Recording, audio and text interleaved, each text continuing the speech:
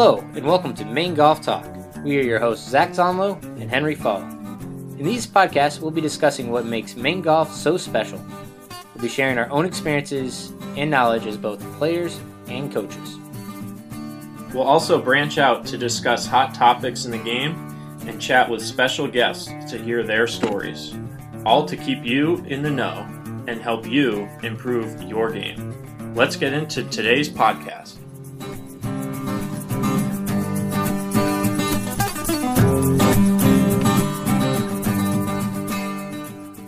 All right, we are back on another episode of Maine Golf Talk. I am joined by Seth Sweet. He is currently down working as the assistant golf professional at Secession Golf Club in Beaufort, South Carolina. We are all envious of his location right now. He played Division I golf at Old Dominion University, and he's probably most known in Maine for winning the 2012 Maine Amateur at Sunday River. Seth, how are you? Hey, good, Henry. Good to talk to you. How are you doing? Oh, we're surviving up here. We're, like I said, we're envious of you.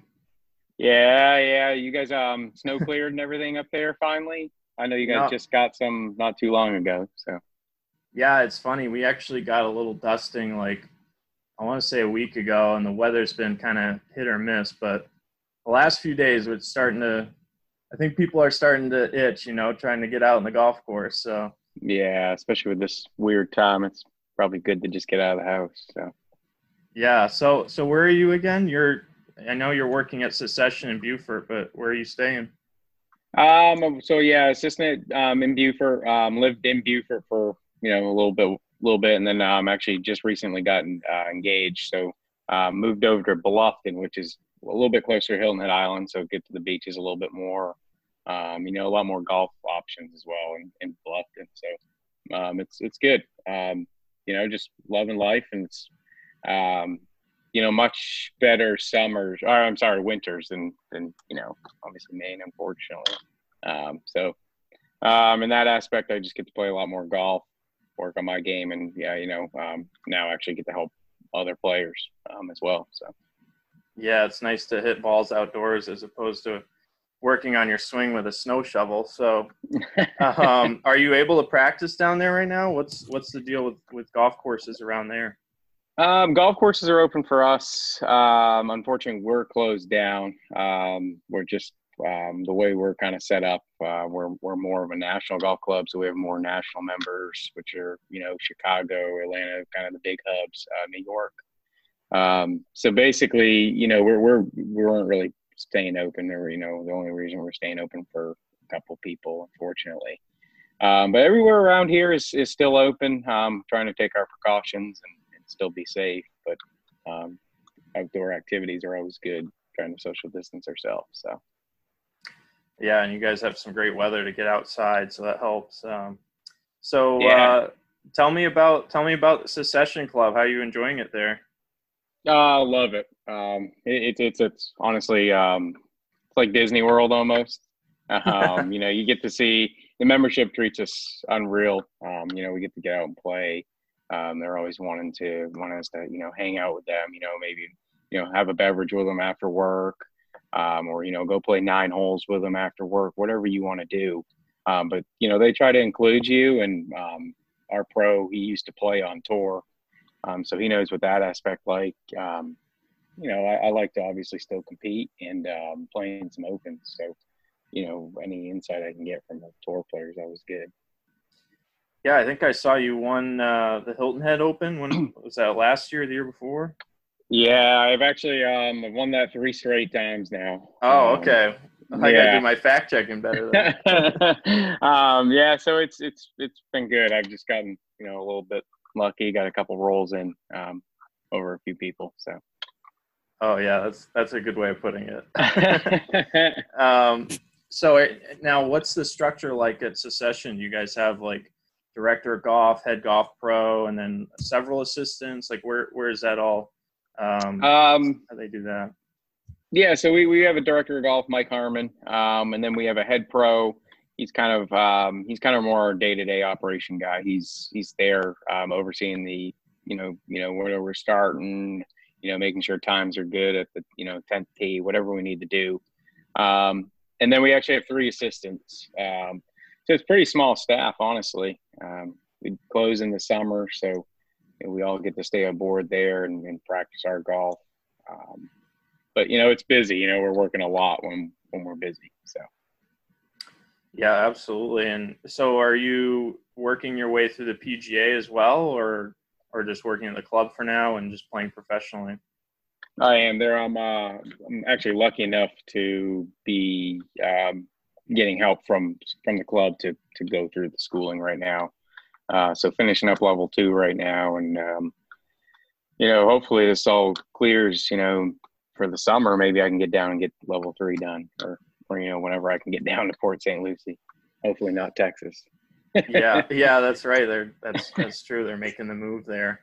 Mm-hmm. You and I are in the same boat with level 2, and Zach's assistant up at Sugarloaf, she just finished level 1, was ready to go down for the seminar, and that got all canceled, and she had to do it virtually. So they ended up having it though. Yeah, they did it virtually, which it's different, because I don't know about you, but I really enjoy I'm doing the coaching route, and having some of the pros come in and sort of give some insight and instruction. I just find it invaluable. I thought it was awesome. So. Oh, it's incredible. We had Tim Cusick, who taught. He's had so many Tiger stories to tell us when we were down there. So it was just fun to listen to him. He just knows so much. What route are you taking? I'm taking the administration route, I believe. I think it's not the newer one. It's I forgot what they actually call it. Gosh. Yeah, they I'm drawing a blank on what I'm drawing a blank on what they call it. It's not the it's something to do with business administration. You kind of learn pretty much all of it. So you got golf ops. Yeah. You got pretty much all of it. So I got a little bit of teaching, a little bit of every, back office stuff, everything like that. Not that you didn't with just the coaching part, but I know they just definitely try to specify now. So. Yeah, it's pretty interesting with the 3 routes you can take now, and but yeah, certainly strange not being able to go down there right now and having to do it virtually, but hopefully we can get back to normal. Yeah. So let's circle back and go back a few years to better days. Tell me about growing up in Madison and how you picked the game up. Just growing up, actually started when I was 2. My whole family picked it up. My brother, he's 2 years older than I was, Zach. So he, we started out. I had plastic clubs. He had, a little tyke set. We go around a par 3 course in Skowhegan, Maine. And actually my mom picked it up and my dad, we all started at the same time. So it's kind of just a family thing. And, and then all of a sudden, I guess it kind of started turning into a competition with my brother. We both kind of wanted to compete. We both liked competing. And, eventually we just kind of started pushing each other to get better. Yeah, it's pretty, it's funny. It's similar to what I've seen with the Dugas brothers a little bit, I guess, a few years after you and Zach's time up here. But did you work with Mike Dugas? I think I read something about that as well. I did, yeah. So he kind of took me under his wing. Forgot what year it was, honestly. It was must have been 2011, 2010, 2011, somewhere around there.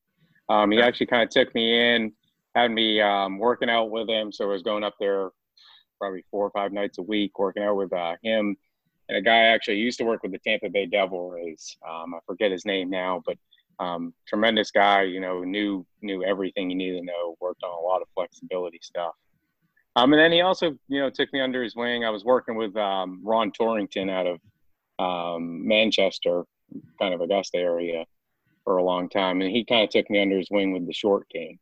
So he definitely helped my game tremendously. I can't thank him enough.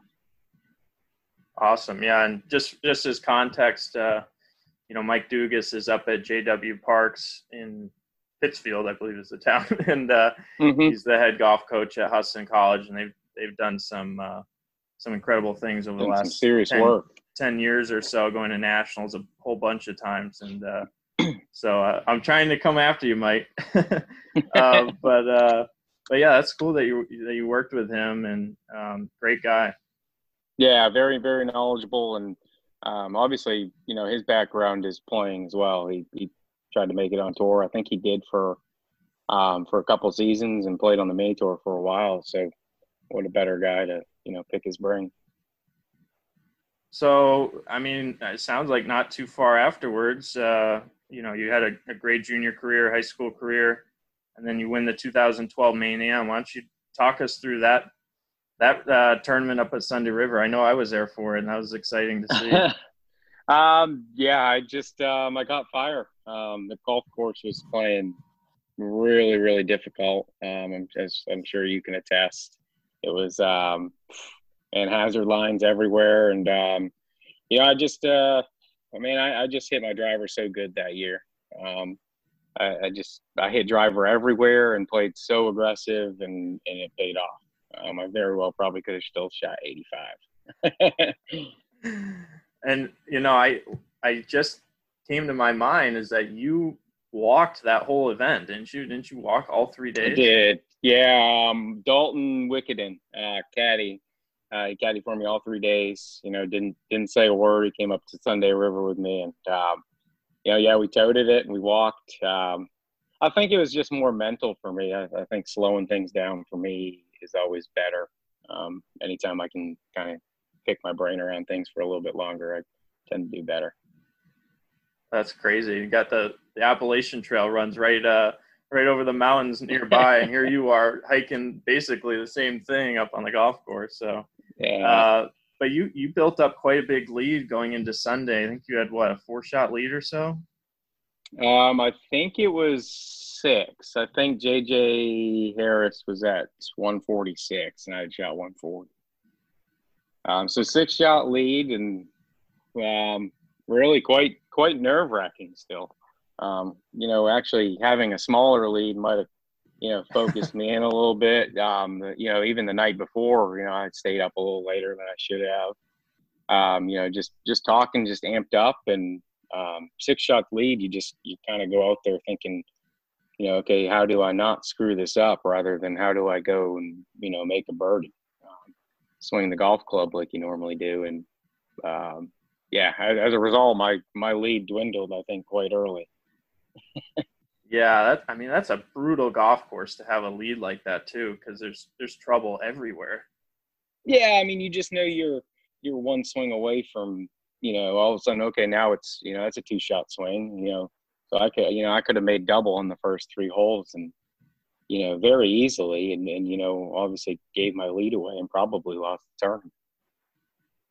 Yeah, and I was listening to a podcast today with Colin Morikawa. He had a great rookie season last year, winning I think it was the Barracuda Championship, and he talked about the nerves coming down the stretch and how he's learned to almost embrace it and just accept it and use it to fuel him and to focus, as opposed to stressing over it. So it sounds like, and I know you had a few run-ins at the Maine Am prior to that. Did you feel like you were ready? Oh yeah, for sure. That time around, I really felt like it was mine to win.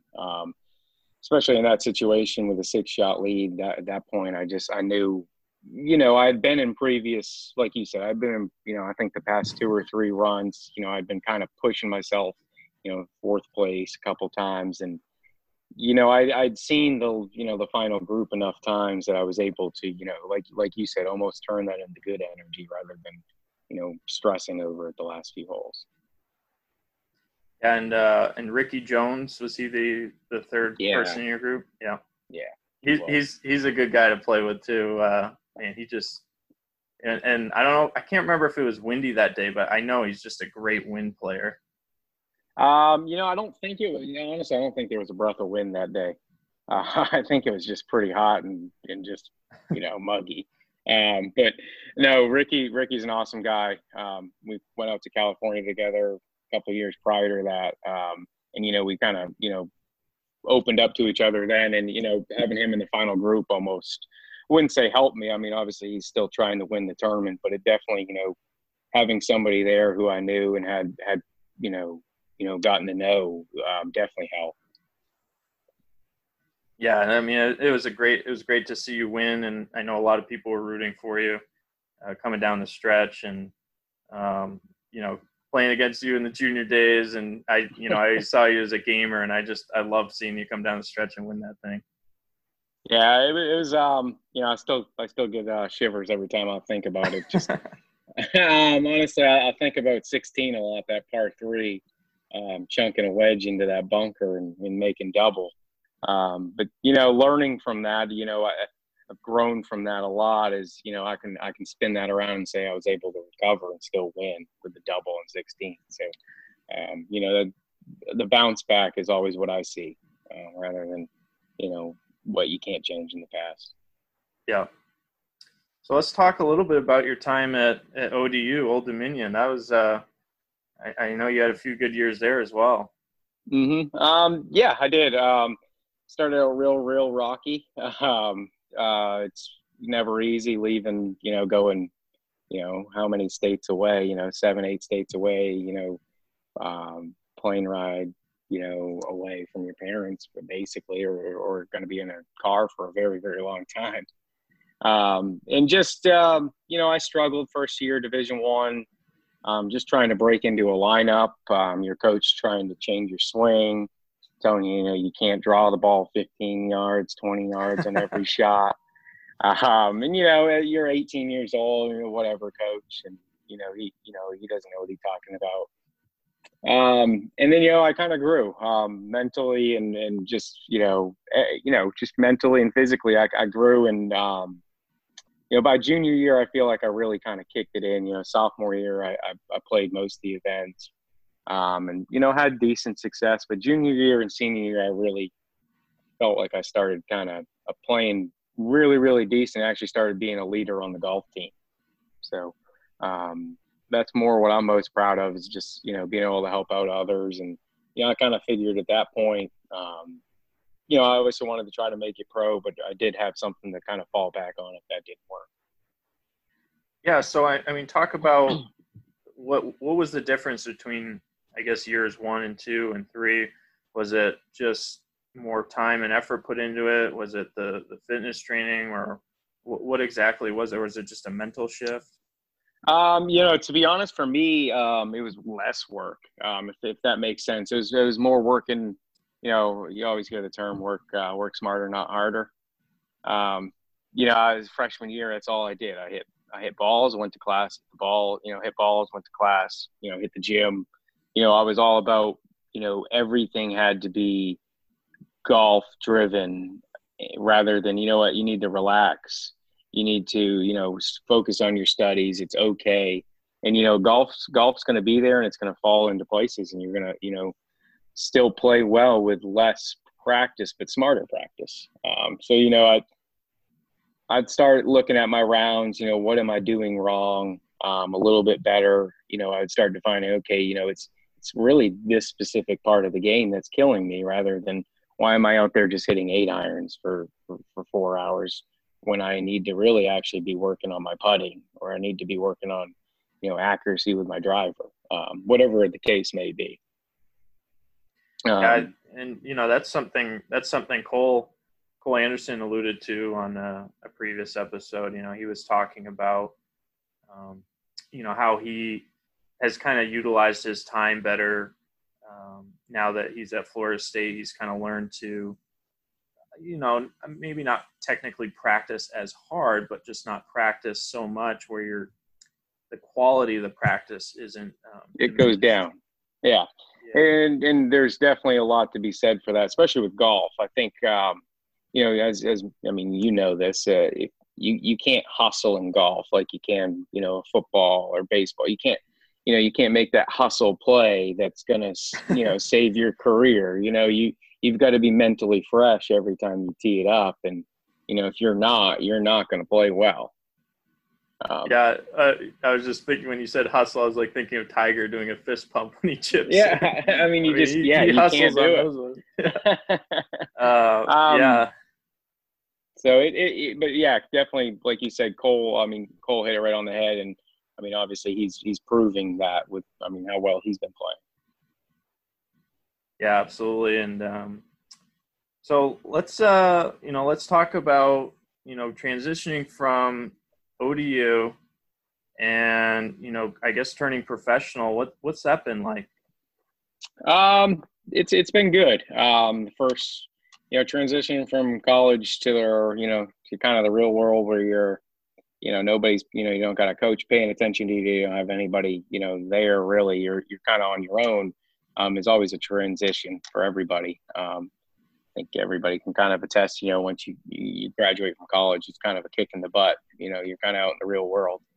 And it's been great though. First year and a half, I guess a year or so, I tried to play on the mini tours down in Florida for that winter, and things didn't really work out. I just wasn't playing that great. A lot of adjustments, and still trying to work while playing. Just it didn't work out. I think if you're going to do it, you've just got to go ahead and dedicate your whole time into it. Obviously, I mean, that's what the best do. But after that, I transitioned. My brother, Zach Sweet, he's 2 years older than me. He's always been, kind of a person I've looked up to a lot. And he kind of took me under his wing and told me, there isn't a way to stay connected to golf, and almost give back to the game that, what we all did, growing up as juniors. You want to give back to those kids growing up, because those experiences for us were invaluable. So it's been great being able to have be ecstatic for Mrs. Jones, who shot 100, and be ecstatic for the club championship, the club champion who shot 68. It's different, but it's been awesome. Yeah, I mean, it would be nice though to go back to those junior days where we were up at Lakewood playing like 45 holes in a day and hitting spinners out of the bunker and all these crazy things.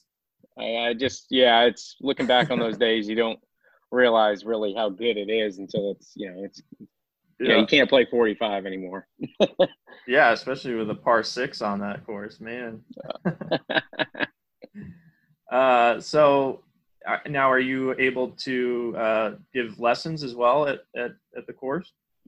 We are, yeah. So all of us give a few lessons. Unfortunately for us, we're more of a kind of a quick stop. So a lot of our guys stay 2-3 nights. So a lot of our lessons are just kind of, hey, can you put a Band-Aid on my swing today? Can you stop this 40-yard slice? So it's tough. It's not, you're not working with the same student necessarily, over and over again, but you're still developing the game. Yeah, I find that challenging as a coach. Is like, everyone wants that quick fix, and look, I'm victim to it too. I mean, I'll go out on the range and like I'll have a thought for the day, and then the next day I'll be like, you know what, that thought didn't work out for me, so let's try this other one. But I think as coaches, it's like, how do we put it in perspective to say that sometimes it's going to take some work. We talked with Mike Bender about that. And, he's been with Austin for, it must have been 15 years or so. I mean, sometimes you really need to kind of stick with something before it kind of shows its head on the golf course. Yeah. No, I mean, and unfortunately, sometimes it's going to get better. I mean, sometimes it's going to get a little worse before it gets better. It's just, right. And I mean, as teachers, trying to explain that to somebody who's paying you to make them better in an hour. In an hour is not necessarily an easy conversation. And especially when they come back the next week and say, well, I hit 4 more slices than I normally do on the golf course. You didn't help me at all. It's hard to explain to them that golf is it's not a sprint. It's more of a marathon, and you've got to stick with it, and it's going to take work from both student and teacher. Yeah, I love that. We were just having a call with our team, and we were talking about making little changes in the swing, and And, you know, when we were practicing prior to this sort of lockdown, I suppose, you know, I was working on some things with one of the guys and, you know, gave him a thought. Okay, didn't quite work for him. Let's give him the same thought, but in a different form, I suppose. Mm-hmm. And it ended up being like 8 different, I guess, thoughts or drills or practices, but they're all the same thing. So if you were standing to the side of this, you'd be like, oh my gosh, he's giving this guy so many thoughts. But then at the end of the lesson, it's like, no, they were all the same thing. They're all just trying to get his path in more into out. So sometimes it's like, you know, even, I don't know if you relate to this, but when I'm a student and let's say I'm getting a lesson and they give it one way and I'm just like, no, maybe it's just a feel thing. It just doesn't resonate. But then like an hour later, they'll say one other thing and it just clicks. Mm-hmm. Yeah. Sometimes, yeah. Just like you said, you have to explain it, you know, 8 different ways in order sometimes for the student to get it. It's crazy how us humans are alike, but unreal different when it comes to learning and picking up abilities. And like, I mean, you know, one guy you could show him with the alignment stick. You know, and the next guy you could maybe just tell him what he needs to know, but you don't know this before you start teaching. So, you know, there's the challenge in figuring out your student and doing that in an hour is it's very, very tough. Yeah. But I don't know if you've heard Hank Haney. He always, you know, I've always studied him a lot. Thought his teaching's been great, and you know, his just mentality is good. But he likes to have 10 per. You know, he basically tries to say that people are only going to listen to 10% of what you say. So make sure that 10% is spot on. So basically, you want to keep your message to 1 or 2 things. Right. That you want to teach them throughout the lesson. And if you can maintain that, I think eventually you're going to improve your student. I think there's no doubt. Yeah, I love that. I think I heard a story. Maybe you know, you've done a lot more research on Haney probably than I've done. But I think I heard a story that he was at like Pinehurst one day and he was just out, I don't know, maybe picking the range or something. He was working there. And Marco Mirick went up on the range and somehow Haney gave him a tip. And that's how their relationship started. I don't know if there's any truth to that. Maybe that's an old wives' tale or something. One way or another on that one. I don't know on that. I mean, it wouldn't surprise me, though. I mean, you know how fickle golf is. And like you said, you know, somebody just walks up to you one day and, you know, you might have the answer. You just need to have it put differently in different words. So that could have very well been. Well, however he made that connection, it worked out for him because he got on O'Meara and then he was with Tiger for a while there. So he did all right. Yeah, exactly. So just going back real quick, you know, when we were playing, we were like 13 or 14. I remember you making a swing adjustment where you kind of preset the club out in front of you. It was sort of like a hinge, if I recall, to get you to the top. And I don't know if it was like you didn't really rotate your body much. You just kind of got the club up and then started. You can explain better than I can. I just so basically the guy I taught or worked with back then, Ron Torrington, he basically studied Hank Haney and what he was teaching with Tiger. You know, what Hank Haney was teaching to all his students. But yeah, basically what you're pretty spot on there.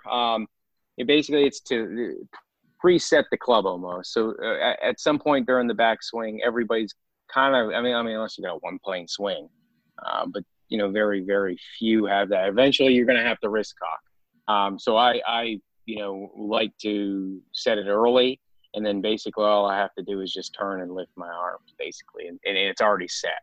That was, you know, just a move to make sure that I was set at the top where I wanted to be every time. Well, and part of the reason I bring it up is because looking back on it, I mean, now that I have a better understanding of the swing, I feel like I think about it and it's like that really set the club right in front for you. And you look at a lot of the guys now that are on tour and a lot of them are working on that. Even Rory, where he's kind of doing that preset to get the club in front of him. Obviously, Matt Wolff comes to mind, but his is a little crazier, I suppose. So you were the Matt Wolff before Matt Wolff. Right. Yeah. Just a little less drastic, but seems to be paying off for him. I mean, he's incredible. Golf swing, you can knock it all you want, but the ball doesn't really care what you're doing at the top of the swing, as long as you're getting the correct follow through. Honestly. Now you must see a few good pros around there down South Carolina, I suppose, right? We get a decent amount. Yeah. We see a decent amount. Our section in general, we've got a huge section, so it covers all of North Carolina and South Carolina. Oh, wow. Yeah. So, but we've got a lot of former tour, ex-tour players, who, either got in their car that way, or played on tour and then now are coming back, doing their book work, whatever they're doing. But we've got a tremendous amount of players. Yeah, I guess I was thinking a little bit of like Sea Island, but that's a little south of you in Georgia. But. Yeah, it's more. I was just actually down there probably a month ago, but yeah, probably about 2 hours south of us or so, somewhere around there. So who are the young guys that you're keeping an eye on tour that you think are kind of next in line? Would it be like Morikawa, Wolff, and Hovland, or there's some other guys? Hovland, I was fortunate enough to see in college. Oh, really? Okay. Yeah, I think maybe I wasn't in college, maybe I graduated, but I'd gone to an event and I had seen him, and him and actually John Rahm as well. Both, I just watched them hit golf balls, honestly. I think Wolff is going to be a lock for being one of the next guys you got to look out for. Yeah, it was cool. Not Wolff. I'm sorry, Hovland. Yeah, no, for sure. Hovland's unreal, and you can tell he's a winner. That putt, I forgot what championship he won there, his first championship. I mean, that putt he had to make, I think it was about 40, 45 feet. It's just, being able to make that under so much pressure, that just kind of tells his whole career, I think, honestly, is what he's going to do is he's going to go out and win. He's going to, he can make those putts on the last. Yeah, I saw, it's funny. I saw him and Wolff out at the Phoenix Open. Hovland he teed off on 10, and then he bolts it to the porta potty and then almost trips over like the ropes coming back onto the course. And then I saw Wolff with Gankis caddying for him, so that was kind of cool. Oh, that's a good little dynamic there. Yeah, that's you don't get to see that quite often, but yeah, I mean, both those guys, they seem really relaxed. I kind of like the way that the tour is now. It seems like there's a bunch of guys out there that actually, they kind of care about each other. They do, obviously, at the end of the day, want to beat each other, and they're playing against each other for money, and then obviously the wins. But they all seem to get along, and it's kind of a cool dynamic. Day to day, you're seeing them chatting on the golf course now. It's not as cutthroat, it seems, as it used to be. Oh yeah, back in the day, we all tried to be like Tiger, didn't we? We didn't talk to a single soul. that last 9, we didn't say a single word to each other. We just we were social. Back on it, it's crazy. Yeah, we were social distancing. That's right. We were before times. So okay, so you're in the PGA now and working as assistant pro. What's your sort of goal here moving forward? Are you looking to be kind of like a director of golf somewhere? Yeah. So that's the ultimate game plan is getting through PGA. Probably obviously got a couple more stops in me somewhere to finish up my I wouldn't say apprenticeship, but learning as an assistant before probably trying to get my first head pro job somewhere. Awesome. But that's the end goal. Awesome. Well, Seth, I won't keep you too much longer. We do have a section. We call it Wicked Fire Round. So I just got a few questions for you, okay? All right. So what are your top 5 courses in Maine? You got Belgrade. You got Samoset. Oh man, I don't want to make anybody mad. You got to throw Sunday River in there, just with the mojo I had. I guess I got to go Portland Country Club, and I got to throw Woodlands in there. It's been so long I've been up there. I know I'm missing somebody good. But, it's all right. My, my co-host isn't here, so you didn't have to say Sugarloaf. I love Sugarloaf. That course has just kicked my butt too many times to really love it. I love the views and everything, but just sometimes shooting 80 isn't all that fun. Hey, you just got. It's like Cole said. You just got to tee off with 7-iron. There you go. You do. You have to be disciplined. Yep. Okay. Let's see. Number 2. If you were to be in Maine tomorrow, and assuming everything was open, what would be the first restaurant you would go to? Wow. I went to Maine this summer. Didn't get a chance to swing by it. Big G's up in, I guess it's Winslow, maybe. I got to say, I think it's Winslow, Maine. But if you don't go, biggest sandwich the size of my head. It's unreal. Can't say I've been, but I'll put it on the bucket list. Big G's. All right. So 2 more here. Best ball striker you've seen in person.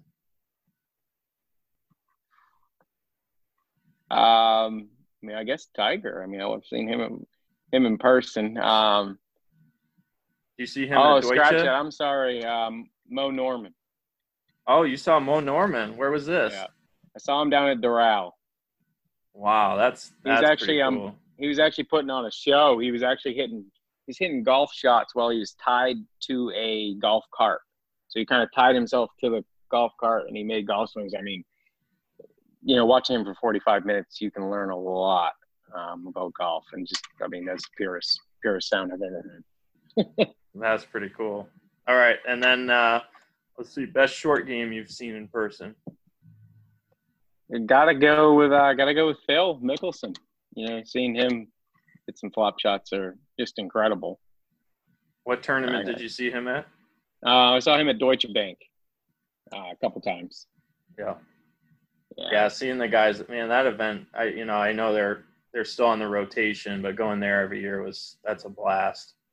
Yeah, it breaks my heart they took that off the schedule. It's an incredible venue, and with the playoffs and everything, it's just a great atmosphere. Yeah, I think so. When I was at Elms, we followed Tiger for like the whole back 9. He was only like 4 or 5 off the lead, and this was the year Rory won. Mm-hmm. We were right by his side the whole round, and it was just the coolest thing. Yeah, that's one of those tournaments that actually really doesn't feel all that busy. You can get close to a lot of the tees, a lot of the greens, wherever you really want to go, you can go. Yeah. Well, they finished on a Monday too, which kind of helped sort of alleviate the crowd size, and you were able to maneuver quicker. So, yeah, it was a good event.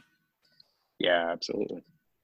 And, hey, Seth, how about one last question here? How about some advice for our viewers at home, or maybe the best piece of advice you ever received, golfing-wise? Golfing-wise, honestly, the best piece of advice I would give you is honestly, it's just a game, and the more you let it bother you, the more it's going to bother you. As blunt as that sounds, if you get agitated at the game, it's going to pay you back. Anyway, so if you guys want to follow us, we're at Maine Golf Talk on Instagram and Facebook. And if you're listening to us on iTunes, we appreciate any feedback you can offer. Thanks for listening.